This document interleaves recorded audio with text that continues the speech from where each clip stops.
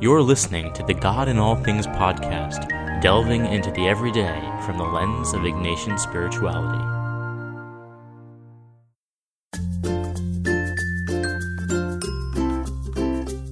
Twice a week, I help teach faith formation at a Catholic primary school in Boston. My purpose is not to teach the standard religion curriculum, which is certainly necessary for that age. Their own teachers teach that. No, my purpose is to help form them as individuals in the spirit of the Jesuit ideal of cura personalis. I hope to take them beyond the catechesis they already know and help form them as whole persons who are unique, have dreams, relationships, differences, and are made in the image of God. It's the difference between being taught how to say your prayers and building an intimate relationship with God through prayer. It's the difference between being able to say, God loves me, and truly knowing how God loves me in a unique way.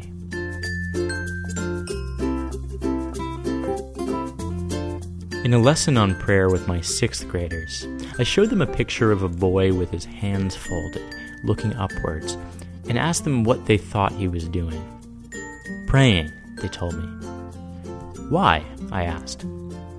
They indicated that they knew he was praying because of his hands being folded and his posture, looking up to heaven.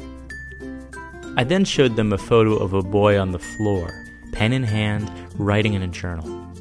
He too was looking upwards, as in thought. What's this boy doing? I asked the class. The responses were entirely different.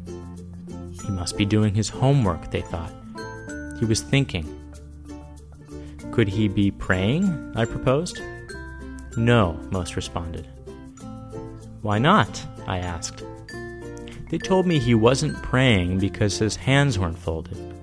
He was lying on the floor and he was doing something else, writing. My hope was to help broaden their understanding of prayer, that the boy could very well be praying by reflecting and journaling, asking self-reflective questions and seeking the answers in God. Prayer, I told them, was a means not just to speak to God, but to learn more about yourself.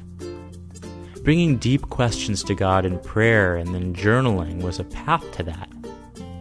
In my 5th grade class, I introduced them to a new kind of prayer form each week, whether it be imaginative prayer, the rosary, or formulaic prayers.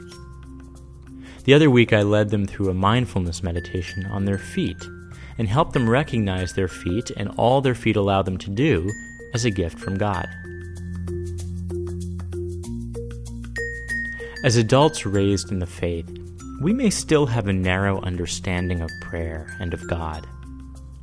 St. Ignatius was perhaps beyond his time in introducing new forms of prayer to his students.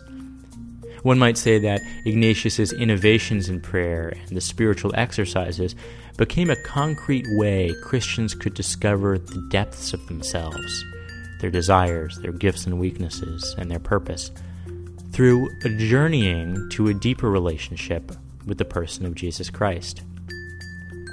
The spiritual exercises not only makes prayer a true conversation with God, but helps us come to know Jesus in a whole new light, even expanding our image of God.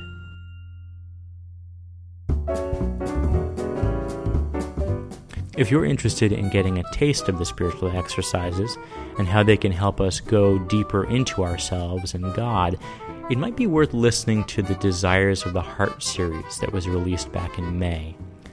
It's free to listen to and download, and you can access it at godinallthings.com/desires.